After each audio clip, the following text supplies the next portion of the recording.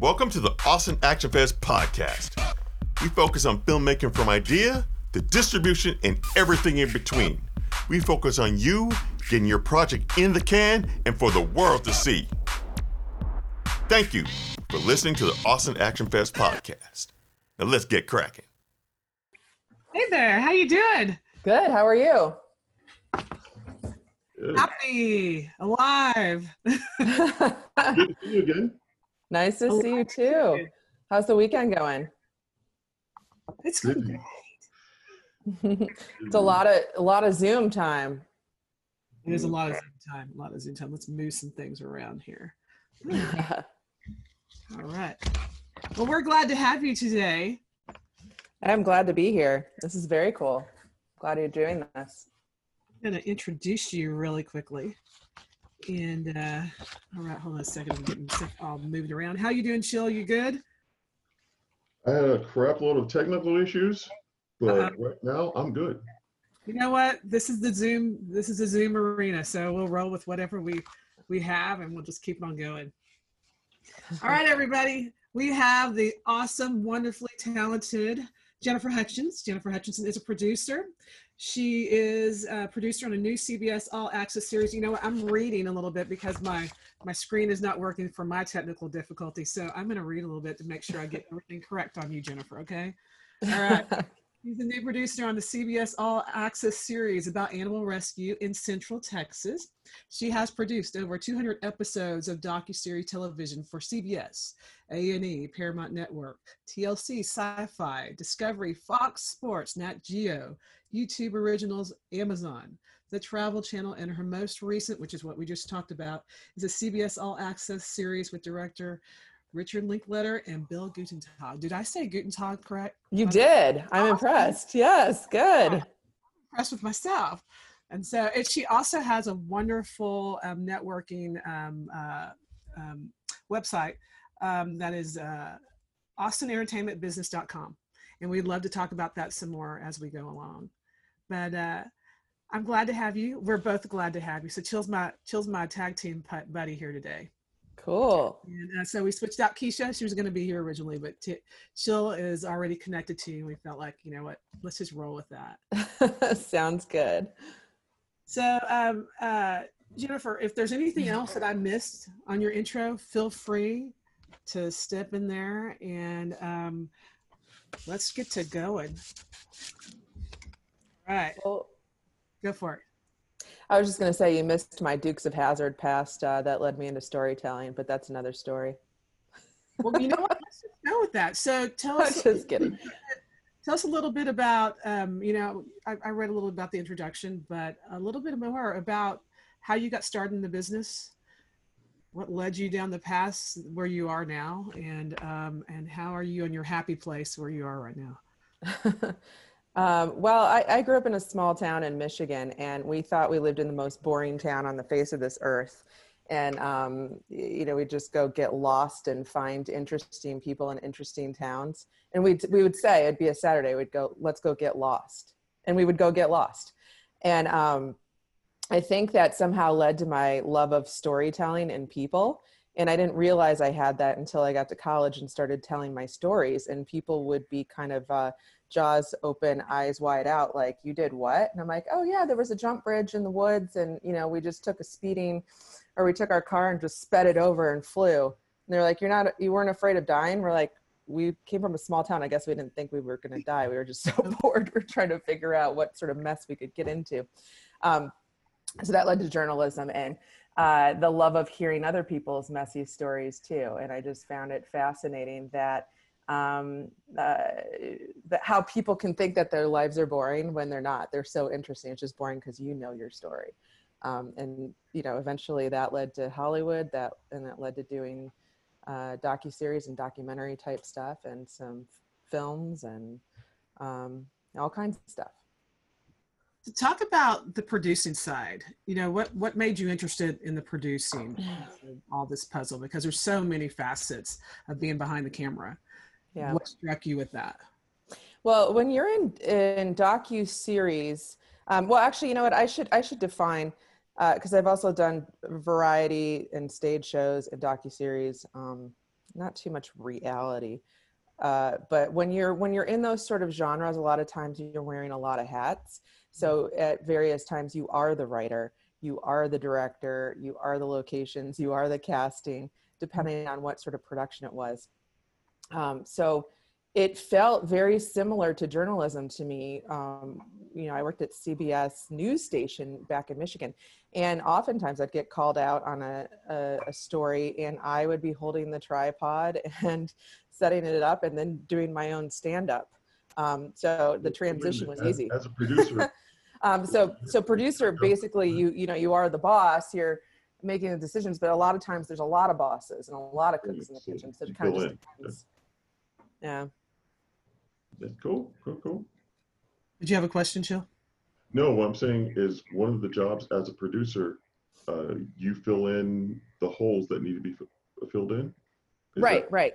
Yeah. I mean, you look at the overall picture with what is happening, and exactly, you step in or fill in any holes, and you try to create a scenario where people can do their jobs, but you're there, you know, to solve problems as they come up to.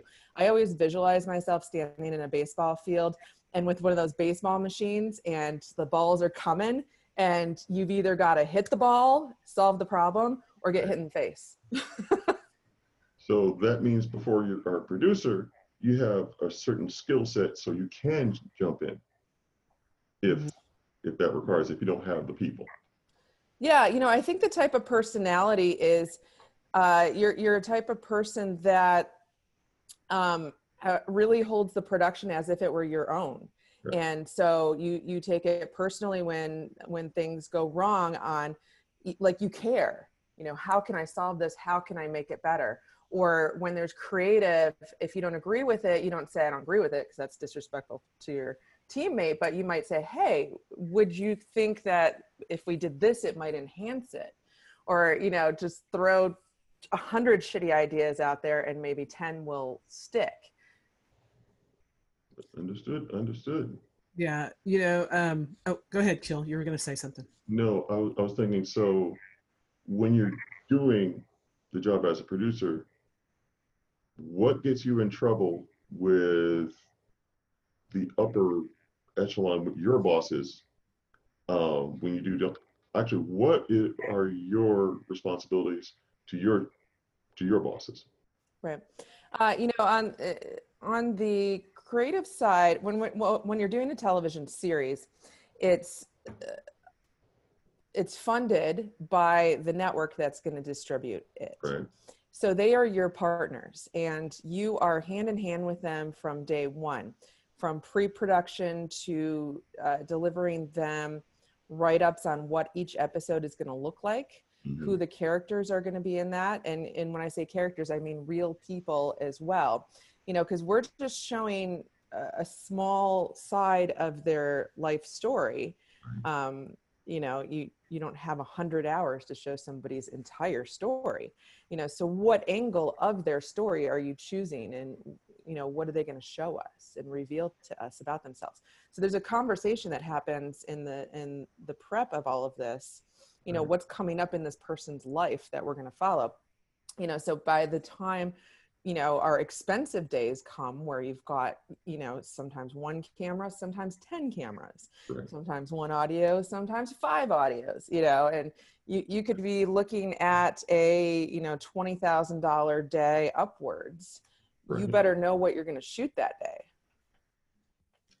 So you'd better have dailies that you can show execs or... Yeah, so you know, we talk like a team going into the shoot. Sometimes the execs will come out on set too, especially the first couple of shoot days. After we shoot, post starts up right away. The day one of shooting, post starts up.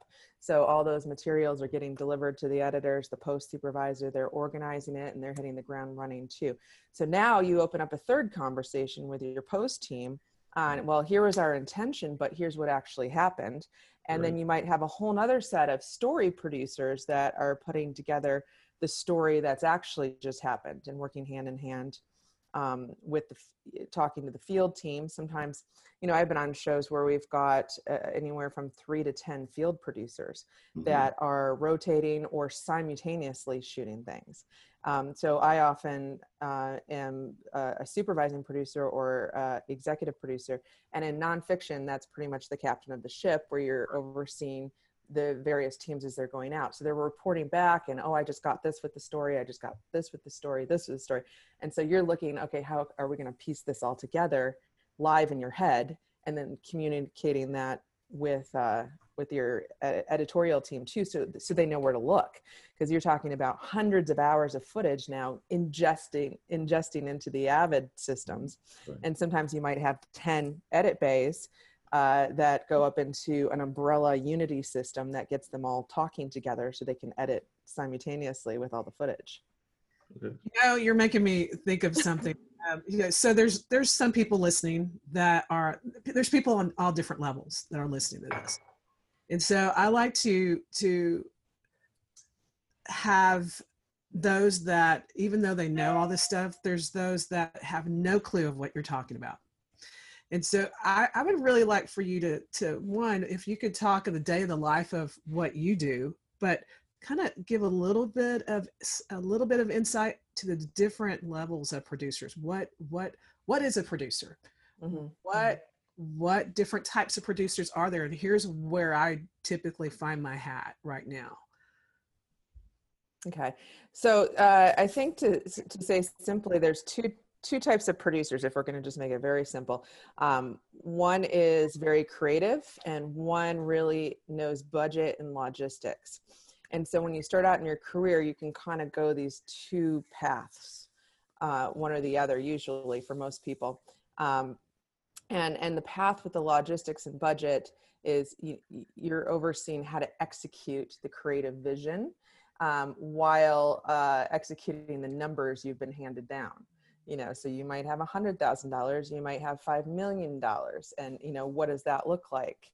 You know, if you've got $100,000, you're not going to do a lot of night shoots because you don't have the money to buy the expensive lighting to make it look pretty and be able to see people. So your script might transition into a lot of daytime shooting. You know, it's expensive to have a script with a lot of different locations, because that means a company move probably means more days on your production calendar. So you'll see in a lot of cheaper sort of productions, maybe it's just 1 or 2 homes or somebody's apartment. You know, how do you condense things down, but and still maintain or keep your creative? You know, if you have a smaller budget production, you might just have a small group of extras, not 100 extras wearing zombie makeup. And I think this is a misconception that people don't quite understand when they're writing scripts and they're starting in the industry.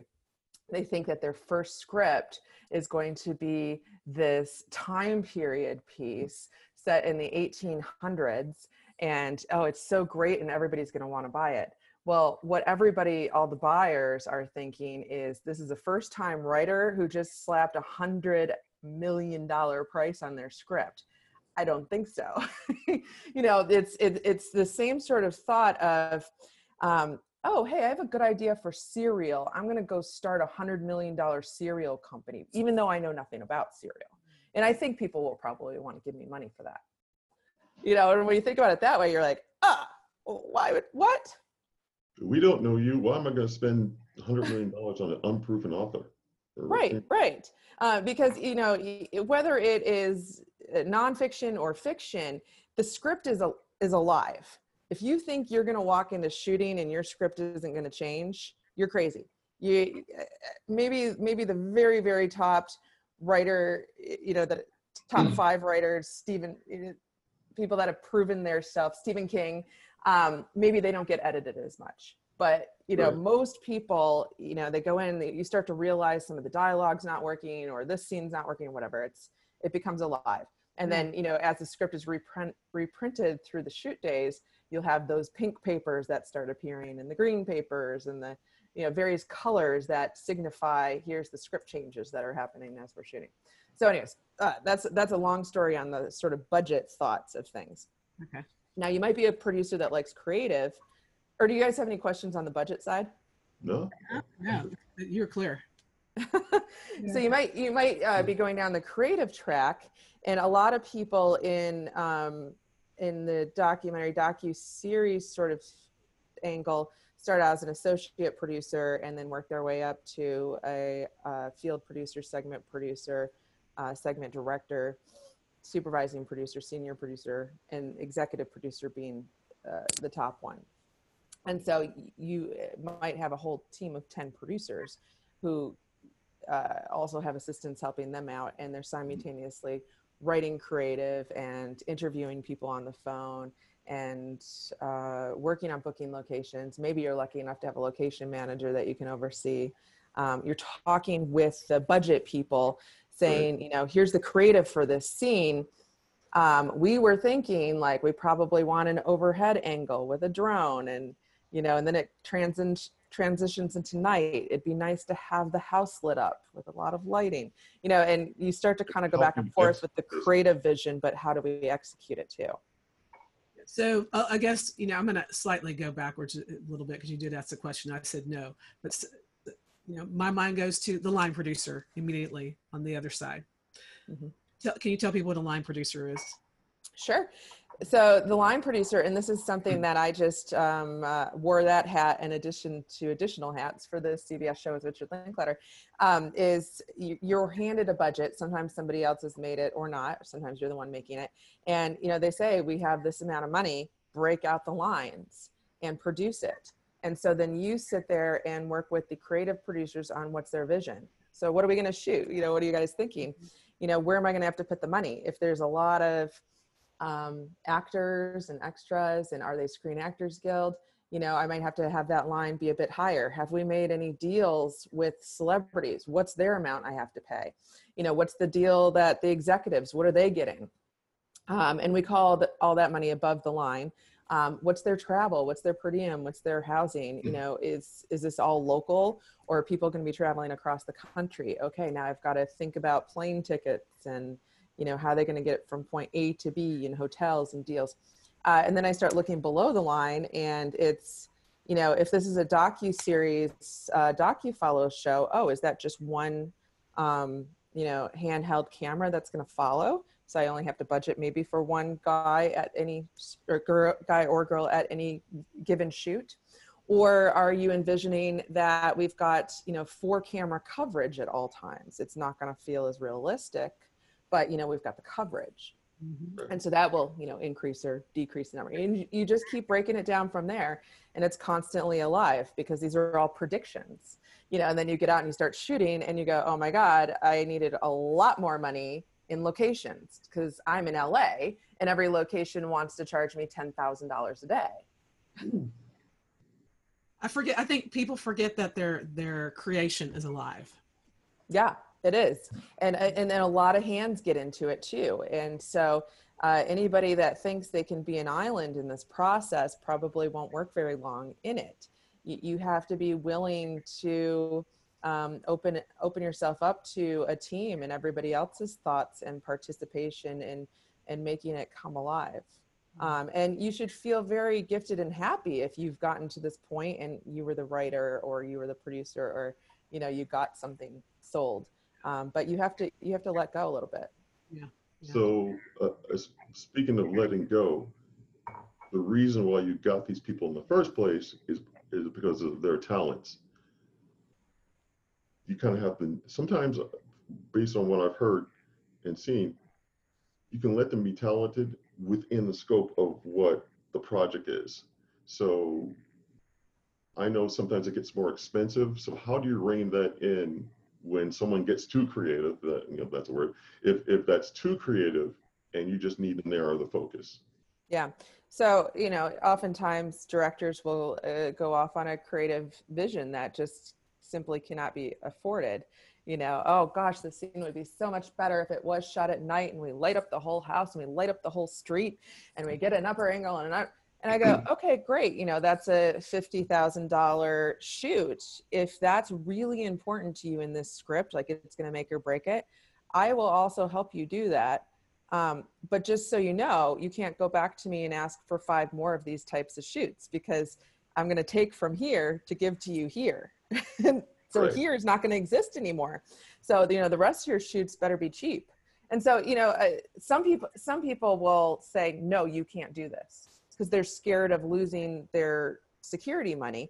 Right. I always like to say, yes, but here's the repercussions if you do this. Yes, we can do this, but you're going to have peas to shoot the rest of the series with, or film. What So kind of how- producing do you what- prefer to do? Go ahead. Okay. I've this is going to age me, but I got into producing about a year after 9/11. And Mhm. so I have worn many hats, and I have traveled around the world, and I've gotten to direct, and I've gotten to write, and I've gotten to cast, and work with actors, and work with money, and work with distributors. I'm at a point right now where I prefer to merge into an area where I'm overseeing many types of projects, and I'm helping people cultivate their talents so that I can, have a process where I start with them and then they can take it and run. Right. Mm-hmm. So taking all your expertise and saying, okay, let me help you fly a little bit more type of thing. Yeah. And I think the goal, without knowing the goal throughout the years, because I jumped so many different places from television to film to creative to logistical to budget, was to just know every little piece of the process. And I think the more that you know, the better equipped you are for success.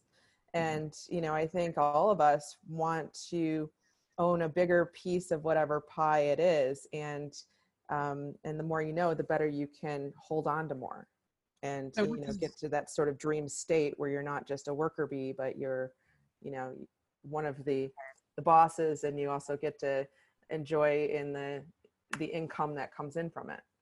Is it financial, or is there something else that you get when you a feeling or whatever? What do you get from that whole experience about pivoting to that piece of the sharing your experience?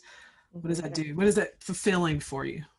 Is that the question? I think the fulfilling part is getting to a point in your career where you know so many people that are really, really talented. And so being able to say yes to those people and open the doors for them to walk in and be able to show their brilliance. The more people I can keep working, the better I will feel. Mm. Yeah, I mean, what part of the whole process do you prefer? I mean, is it directing, producing, whatever part of the entire process that you're in? What part do you actually prefer? It depends on what day you're asking me. If it's a gorgeous 70-degree day, and we've planned this really amazing creative shoot, I want to be standing there and being the director on it and directing the actors and having fun with them and playing with all the toys and the cameras and the lighting and looking at it and adjusting and going. But then, the next 6 months later, I might go, you know what? Oh, that was a run. I was out and living in a hotel for 6 months. I'd like to just stay at the computer and write for a while. So I don't know. I'm the type of person that if you were to ask me what my favorite song is, today it's Paul McCartney, tomorrow it's opera, the next day it's Metallica. Just I don't know about you guys, but you get in different moods. Yeah. And that's how I feel about the entertainment business. Yeah, I was listening to Kane Brown yesterday, first my country, because I like everything, and then I was listening to Volbeat the other day. I don't know if you know who Volbeat is. Yeah, so yeah, I'm all over the place. I get you. Yeah, I mean, I think that is what's fantastic about the entertainment business is you can transition and move and groove and wear a lot of hats. Yeah. I mean, I was Biggie yesterday. Today, I got some Hole in the Mountain King. So yeah. Yeah. See. Mm-hmm. That's right. Yeah. I think a lot of independent filmmakers, they are trying to figure out how to navigate through the money situation. And sometimes I think it makes people get stuck in taking steps. So, you know, what's your, you know, I've read a lot of stuff about you. We've talked before the last film festival, and you are big into just do it. You know, if you got an idea, you got a dream, don't sit on your butt and wait for it to try to blow on itself. Speak to that a little bit. Yeah, definitely just do it. If you don't know how to do it, ask somebody. Find somebody to either be your mentor or your partner. Don't go into it blindly. You know, would you get into a plane and fly it by yourself? No, but if you really want to go fly, find a pilot. Let them fly because they know how to do it. You know, and eventually they can teach you and maybe you can be the pilot. But, you know, it's the same with the film business. Don't just take someone's money and think you know what you're doing with it. Like, find somebody that knows how to handle the money. You know, you're talking about liabilities and payroll and accounting, and you could get sued. You know, an investor could sue you. You don't want to put all that burden on your shoulders. You want to, you know, have somebody that knows what they're doing, either teach you or come in as a partner. But when I say run and find them so you can keep running. Like, right. So, you know, it's kind of like the tortoise and the hare. You know, you can run real fast and you might run out of breath and not finish the race. Or, you know, you could be the tortoise and just kind of take your time and, you know, stop at the water stop, pick up somebody, and then keep going. Stop at the next water stop, pick up somebody. You know, start picking up your team. By the end of it, you're like a bus. What do you see as like a big mistake that you see consistently happening in newcomers or even people that have been here a while but just aren't making headway with whatever they're trying to do? Ego. Really? They are so set on their creative being the best that they don't want to take advice, or their project being the best, they don't want to take advice. Or they can't foresee to maybe maneuver, maybe put this project on hold because you have an opportunity here. Go here first and then come back to this. Or they don't want to lose control. They don't want to lose this fake pot of money they don't have yet, you know, or they're partnering with the wrong people. You know, take the time to pre-produce who your team is going to be. Don't partner up with 5 other people that also have not done it.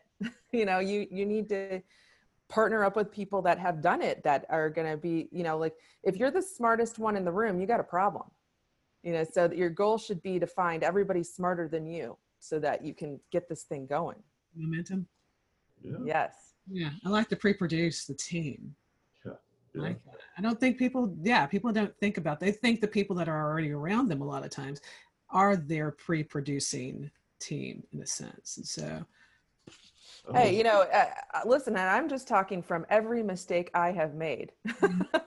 So, you know, I've done that. I have done a lot of development with friends and coworkers that were at the even Steven level as me. And I've seen, you know, how these projects go and how they die. And, you know, some people have success with this, but a lot of people statistically don't. Right. And, now, speaking of mistakes, this is something that we talked about last year. As far as some projects, as far as distribution goes, because some of the first things that people don't think about is distribution. At the beginning. Yeah, absolutely. It's, you know, if you're making a film, a television show, that's a product. It's just like anything else. It's like this coffee cup, my mouse, the mouse pad. I'm going to make something. Who's the buyer? Who's going to purchase this from me so that I can get paid for the year of development of making this mouse? You know, why would you make a mouse if you're never going to get paid? You know, so you've got to think, and, you know, to make this, I probably have to bring in, you know, the guy that knows how to do the battery gadgets and the other guy that knows how to do the packaging and the. So now that I've brought in all these guys or girls, how are they going to get paid? I'm now responsible for them getting paid too. So if it's my project, I got to think first and foremost, who's interested in this? if you go to the store and there's already 1,000 different brands of black mouses and they're just sitting on the shelves, maybe I got to figure out how to make some, like a clear one with laser lights, you know, like how do I make mine different so people will buy it? Right. You know, and I find this a lot of times with filmmakers that they don't look what else is out there right now. You know, are vampire zombie movies doing well right now, or is the market flooded with them? Are romantic comedies doing well, or is the market flooded? We're not looking at the trends that are probably that are happening in the marketplace. Yeah. You know, call some distributors. You know, what are you guys looking for? I know so many people that they make their dream project and then they start to talk to the buyers and they're like, oh no, we just got 200 people that submit an action adventure in the jungle. Well, so No more. they're flooded with it. Yeah. And so unless, you know, and this is why, and people hate it when I say it, this is why sometimes it helps you to attach a celebrity that can open doors to your project. Somebody, you know, recognizable name, because the distributors are just like the audience. Yeah. So if you imagine when you go to a movie theater, what is the first thing you look at? You look up at the board and say, who's in it? Val Kilmer. Okay, I like Val Kilmer. Julia Roberts. Okay. I don't know anybody in that one. Okay, yeah, let's just go to the Julia Roberts one. The distributors think the same way because they know that you do that. So, you know, if they've got 200 films that take place about people being lost in the jungle, because this series Lost just aired and now people are making movies about it or something. Yeah. You know, how if you're a nobody and those other 199 people are nobodies, but then Sam Spoon over here has Julia Roberts in his jungle movie, I'm gonna go, all right, I'm gonna take a look at that one because I recognize Julia. Right.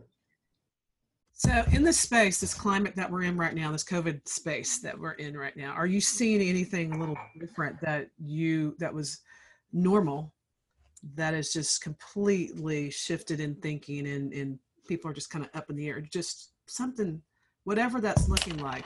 I would love to know what you're seeing. Well, the first thought was, oh my God, this business is hard enough. And now we're shutting down the majority of production. We are all like, oh my gosh, what's going to happen? And then, you know, the thing about all of us in the entertainment business is you become a little beaten up. You start to go into that freelancer mentality, that survival mentality. So if you're like me, you've had 2, 3, 4 months where you haven't worked in the past. And if it's happened enough to you, you start to figure out how to survive and how to think differently in your brain. Or maybe this is the first time for you going through this and it's super scary. So either way, you have to kind of think, how am I going to survive? How am I going to still pay the bills? How am I going to get food on the table? And so the bad news is that's scary. The good news is this is making you stronger. It's making you a soldier into the freelance world. And it's forcing you to think outside of your box and your comfort level and push yourself maybe further than you're willing to go.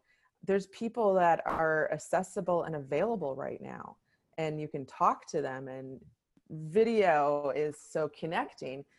So, you know, it then becomes inspiring of, you know, how can I utilize this to, you know, when things do finally reopen, I now know technology and a whole bunch more people and things are reopened, and we're going to put those two things together. So basically you innovate. So innovation is like the mother of invention, or necessity is the mother of invention.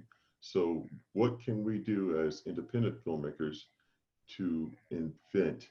So do we have to create our own platforms online? You know, like ColumbiaWashington.com, we have X, Y, and Z. Go to it and try to advertise that. What is the next distribution path from here? I think whatever, well, I think what the question is, what's the next distribution path? Well, yeah. It is, I mean, I think we're going to see a lot of things go digital, at least for the first couple of years here. I mean, we already are, because you can't go to the movie theater. Yeah. You know, you can't go to the film festival. Right. You know, it's, you know, until this is figured out, you know, we're all in our little box watching things in the little box. Now, the trick is, how do you get people to know that your little box exists? And so it's still a distribution game and a marketing game, to rise above so people can find you. I mean, Right. people get so I mean, even before this happened, people get so excited. Oh, I just got distribution on Netflix. And then they sadly realize, if you're an indie project with no known celebrities, no known director, no, it ends up just in a long list of 100,000 films in there. And then they tell you have to self-promote and market it so people can find you. So, you know, some people are realizing that you can attach a social influencer to your project, and that helps maneuver the digital world. I mean, there's YouTube stars that have over billions of views on their videos to date. Is that someone that can help you? You know, they've got a whole audience of one click. They can say something and it goes out to 40 million subscribers. So I think there's different ways to think outside the box here, but you've got to figure out how to make yourself, you know, rise above the vast sea of other projects. Right. Yeah, that's the name of the game. It's the marketing. It's to figure out how to have you. Yeah, exactly. And I would suggest, like, admit when you don't know everything and find somebody that does. That is like the thing I will just repeat until I turn blue, of find people that know more than you and can help you do this. Find the marketing guru, find the digital guru, find the branding person. You know, you can't be all those things. You're going to go nuts. This is why people drop out of the business, because they get so burnt out because you try to wear so many hats. Yeah. Don't wear so many hats. Just wear your hat. Yeah. You know, you kind of alluded to a little bit of covering yourself. You can get sued, and this can happen. Is there, besides networking to try to find someone who might do something for a discounted fee, is there a group, like let's say of attorneys that do attorneys type of services at a discounted rate when it comes to them in a larger pool? Yeah, everybody's negotiable. Every attorney I've ever called for a project I was working on, I've pitched it, and I've gotten tons of free attorney work because they've partnered up, and we've made a deal where, you know, they'll get paid once the money comes in, sort of thing. But if the money never comes in, they won't get paid, you know. And I have a lot of guilt looking back, because a lot of attorneys and other people have partnered up on projects that were passion projects early on in my life that never, you know, hit the ground, and, you know, people didn't end up getting paid, but we're all still friends. You know, it was like, sorry, man, that hit the dust, but thank you. And next time there's something that pays, I will bring you in. Yeah. I asked that because I know so many people that have done lots of passion projects, and knowing some of their passion projects, they're not covered in certain aspects because it's a passion project, and not knowing that they needed certain services that would keep them safe. Others just didn't have the funds. And so, yeah, I'm sure there's people listening to us right now that haven't really thought through, let's take a look at my project and where am I missing where I should be covered. Right. Yeah. You know, the Producers Guild, which I'm a member of, and I've been very promotive of getting a footprint in Austin. But they have a whole library, once you're a member, of template contracts that you can get, you know, appearance releases, location releases, materials releases, you know, partnership agreements, so on, so on. But, you know, there's other resources too, like Austin Film Society has Austin Public Studios, which is a vast amount of resources. We're all working out of our house, so we have people walk behind us. Like he's trying to slink. We can see you. The stuff right here, so yeah. My dog might walk in here a second. My German Shepherd may hop in here, so. So there's various places where you can find like free resources that can, you can just get those template contracts or whatever that can at least give you a little bit of help. If you're making a project, you have to have people sign appearance releases, location releases. If you show a photo of their family member in the project, that family member has to sign an appearance release, and they have to sign a materials release if they were the photographer. You can't sell your project to a distributor without having your legal binder of stuff. Mm-hmm. So these are all things like, if you're not doing it, then you might as well not make this project because you can't sell it. Yeah. So because those people can come back and sue you and say, I never gave you permission to put me on camera, or I don't like you anymore. So I will sue you if you try to sell this project. And it's happened to people with, songs and appearances and all kinds of stuff. Mm. Oh, well, have you known those projects that have been sued? The people you spent year and a half of doing all this work, bring it up to the distributor, then everyone finds out there, and bam, they get 5 or 6 lawsuits because they didn't get all permissions. Luckily, I personally haven't had to deal with a situation like that. But a lot of production companies that I have worked with have dealt with it. When you're the producer, you get hired to produce the series, you deliver it to the network, it airs, so on, so on. So maybe after it airs, when we're all done, we're on to the next project. Right. Somebody comes up and goes, I never signed a release to be in that show, and I just saw myself. And then they come and sue. And what happens is these productions get E&O insurance, which is called errors and omissions, because the ship's moving so fast, and you're out there shooting things, and especially if it's docuseries, sometimes people end up in the background or whatever. You assume that they saw the big signage that said, if you're, we're filming, if you step here, that covers us, kind of. Which, that originated from a dating show that was filming in a restaurant. There was a guy eating dinner with his girlfriend in the background, and he appeared in the background of a dating show, sued the production company because he got caught cheating on his wife with his mistress in the background of the dating show. What? And they didn't have a release to show him on television, so he sued. So anyways, when you're a production, you get the errors and omission insurance just in case, because anyone can sue for anything, even if they have signed a release. So, you try to do the best that you can to set yourself up to not get sued, but you get the right insurance in place too. And, and that's why I say you do need some seed money. If you're going to do any of these projects, you still got to feed people. There's still hard costs, there's still expendables and, shipping and hard drives and, graphic design, and there's various hard costs that you're going to incur. Right. Yeah. I'm just curious. I bet you that guy, he's probably trying to cover his butt because he just realized he's about to get a divorce. He's going to lose his butt on that other side. So let's cover it the other side. So yeah. Oh. Yeah. If there's one.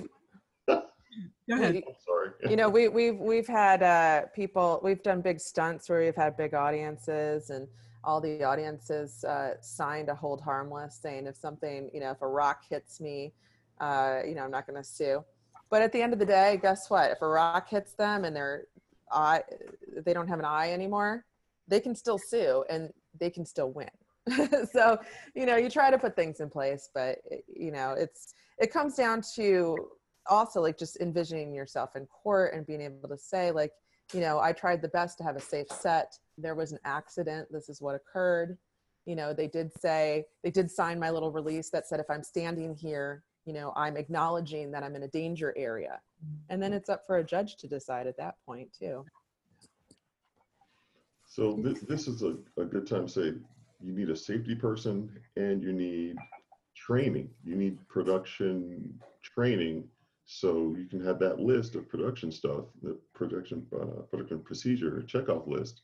So you can get those people, like the safety person. Most people don't have one, but you got that person that does think about this stuff. Yeah. I would say it depends on what type of shoot it is. Right now, if it's a COVID shoot, you should probably have a COVID coordinator on Yes. set. And that's somebody that's responsible for making sure everybody gets their COVID tests prior to filming. They're sending daily temperatures. You know, they're not allowed to enter set before they get the forehead temperature, you know, so on and so on. They're in control of a safety meeting at the beginning of the day, telling everybody this is how the set's going to flow right now, Right. setting up the rules. So that's something you might not want to think about, and, you know, have somebody that is thinking about that on set. And sometimes that's a medical professional that's that safety coordinator. Mm-hmm. It's good to know. Very Somebody had a good. question. Hi. Yeah, you know, and so that brings me to a question. I was reading your blog on the Austin Entertainment site, and we briefly talked about set etiquette before. And this is, the COVID stuff is slightly set etiquette, you know, because you're trying to, that's the protection thing. But you also have, you're going to be wearing masks and things like that.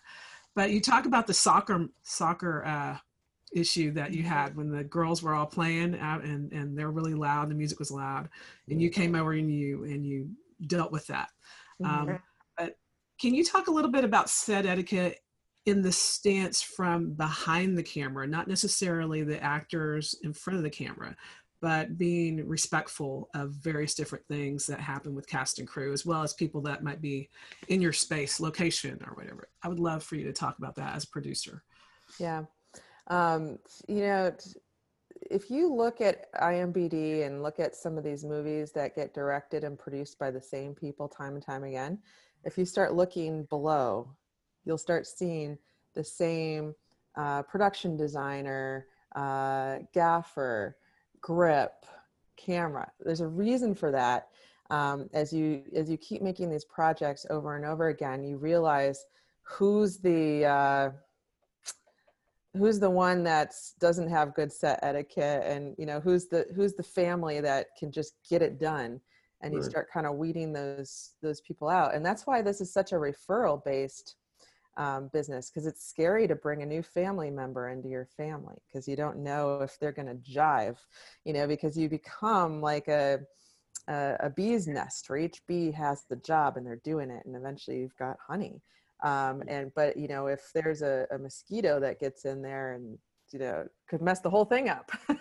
Yeah. You know, so we've had, you know, oftentimes it's a production assistant that can cause a lot of headaches because they're new. They don't know what they're doing. And we all understand that, you know, like that's your entry position into the industry to start to learn.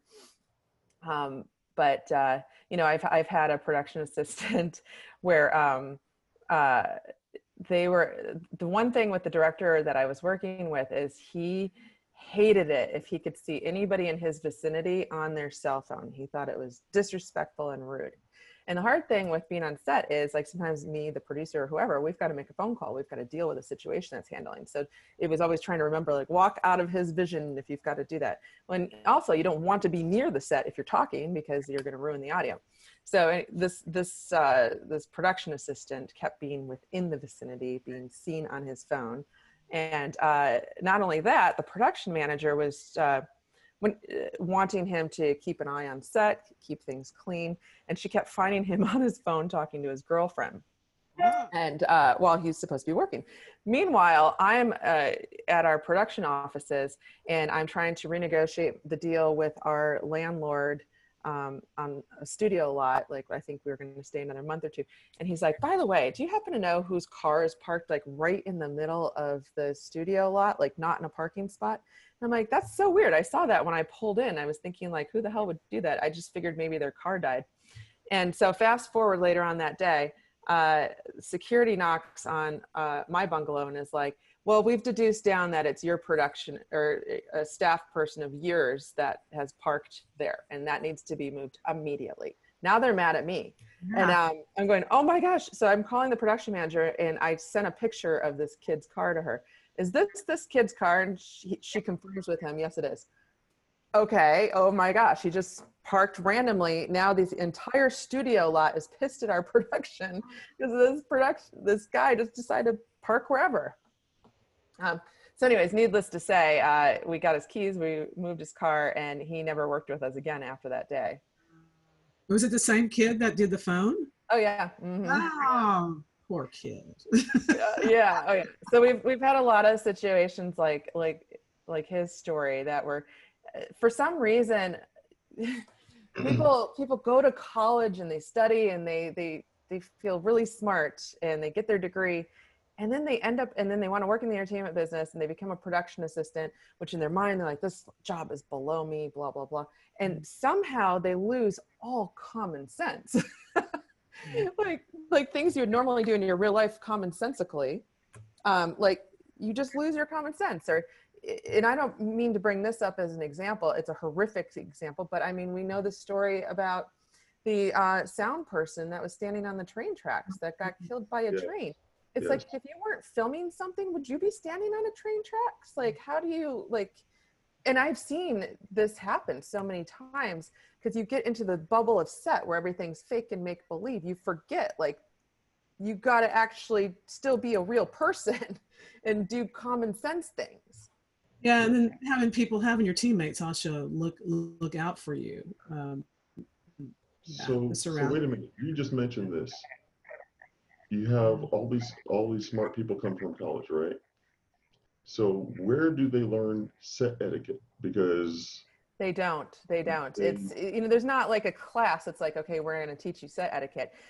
There are the projects that you do with people in film school or college, or, just on your own, where you just go and do it, with free, use the college camera equipment or whatever. And you can maybe start to learn it that way and kind of see, oh, okay, I see how this is flowing. Right. Maybe you learn it that way. The best thing you can do is get on set and keep your eyes open, try to make yourself useful, and stop chattering, and, just be aware. There'll be times where I'll have 5 production assistant, their job is to, sometimes take out the garbage, organize the craft services table, just get people a new walkie, go do an errand. Yes, that's below most of us. That's not something that you dreamed that you were going to be doing with your career. But at the same time, it's so important.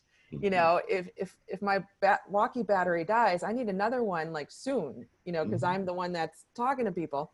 And so if that production assistant decides to, just stop and chat with somebody and not get me the walkie, the whole ship could go down. It's, even though it's dumb, it's so important. Right. And people think that they're not being watched, that their job's not important. But I can't tell you what, I have a production assistant on my current show.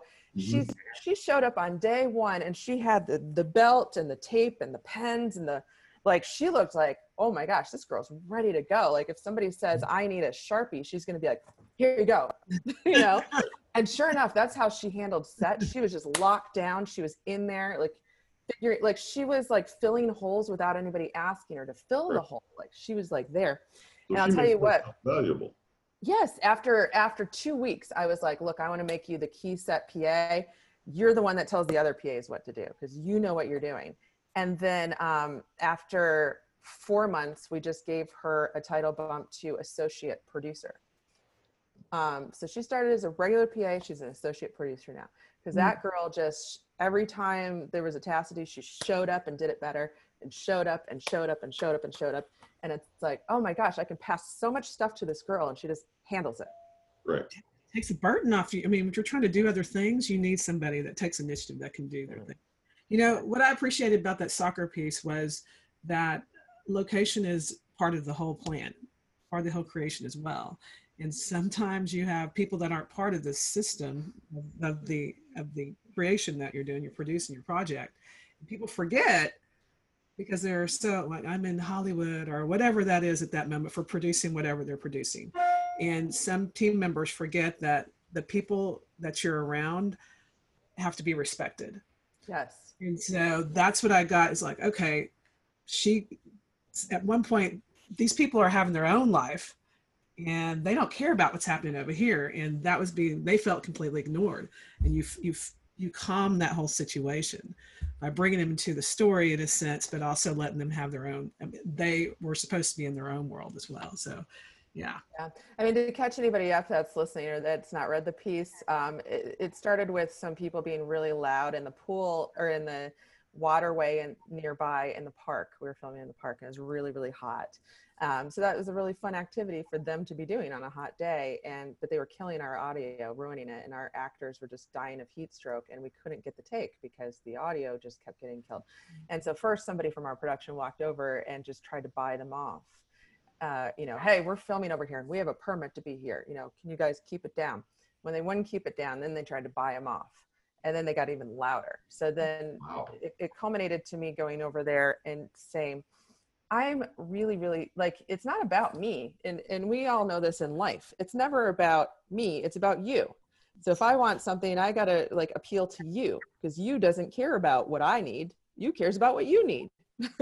So I was like, well, what do they need? They need a nice, fun day. They're in the water having fun. They don't care about our production. So I walked over there and I was like, I am so sorry for interrupting your nice day over here. Is there any way, like, you don't know me and I don't know you. Is there any way that you could do me a favor? I have an elderly man over there who's about to like have a heart attack from heat stroke because we just cannot get this scene done because of the audio problems we're having, and I'm worried about him. And this is a passion project and people aren't getting paid a lot. And you know, they're starting to get teary and they're starting to get upset. Is there any way you could just keep your voices down for like a half hour? And they were like, yes. Like they just needed to hear a story. You know, like, I respect you. Here's the problem. Can you help me? Mm-hmm. Yeah. Yeah. And they probably put their, you know, if they have a grandparent, they probably think about grandparent. You know, I would hate that. Yeah. Yeah. Mm-hmm. Yeah. The connection was made. And yeah, so I appreciate that. That was a really good story. So, you know, there's a person that commented, he's like, you know what? It's about sales and empathy at the same time. Mm-hmm. You know, so, you're empathetic. So that's not taught anywhere a lot of times at all. Yeah. Yeah, I you know, and I think that's the thing that, you know, will make or break you with production is that everybody's very, very passionate and you've got to be empathetic within your own production too, of allowing other people to get their jobs done and allowing yourself to get your job done. And sometimes it's, you know, internally pleading with somebody like, hey, you know, this is what I was trying to do. Can you help me, or can I help you? Or, you know, just being that sort of, you know, I respect you, you respect me sort of thing. Right. So as we're starting to wind down, I have a question for you. If there's one piece of wisdom, a few tidbits of wisdom, it doesn't matter how much, it's up to you to share, that you can impart on the audience from your standpoint of being in this business, I would love to know what that would be. Sure. I think having as many mentors as you can have your entire life, and asking lots of questions and figuring out what it is that various people do. Because it's so easy to get lost because there's so many different jobs in the entertainment business. And most people start by just saying, I want to be in the entertainment business. Well, what does that mean? You know, do you like to write? Do you like to work 14 hours a day as a producer? You know, like, do you like electricity? Do you like to set the mood of lighting? You know, like trying to kind of figure out and maneuver. But, you know, having this, this separate sort of group of mentors that you can call on speed dial whenever you get stuck. I have them. I have like 10 of them, and I'm constantly talking to them, and I'm constantly owing them, because they will pick up the phone for me and I'm like, okay, I'm in this situation. I don't know what to do.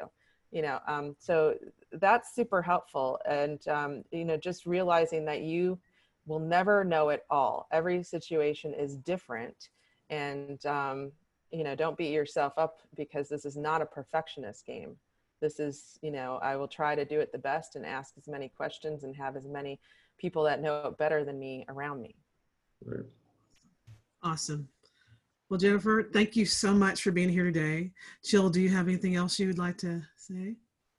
I would like to say thank you. I've given last year and this year, maybe next year, but you've given consistent, actionable advice and I definitely appreciate it. So thank you very much. Oh, speaking of which, I wanted just to invite everybody. I think Austin Action Fest is such a fantastic thing, and I can already see 15 years from now, it's just this global, amazing event. And I want to invite everybody, if you haven't checked out austenentertainmentbusiness.com, also, because I continue to try to help people get jobs and try to help connect people. I also opened it up to globally to a group which I named All Entertainment Business, because everybody's kind of familiar with the AEB. Mm-hmm. And you know, now that we're on Zooms, we still do the same sort of format where people can listen to a really cool guest speaker, and then we open up the mic for people to offer jobs, and then pitch yourself. And then we go into networking rooms where people can continue to connect. And the last couple have been 170 people-ish on a Zoom. Awesome. When is the next one? On that point, though, It's July 23rd. Okay, thank you. Cool. So thank you, Danielle. On that last call, that the 5 to 7 people that we went on for over an hour after everyone logged off, that was awesome. Yeah. You know, we need to make that a show. Yeah, but thank you for that platform, and I definitely appreciate it. We really appreciate you, and we appreciate all the help. And there's tons of people, and you know, we will hit you up. Yeah, so we'll hit you up as well. So we appreciate it. Yes, thank you for having me. All right, you take care. You have a great day. Okay. All right, you too. Thank Bye. you. Bye. Thank you for listening to the Austin Action Fest podcast.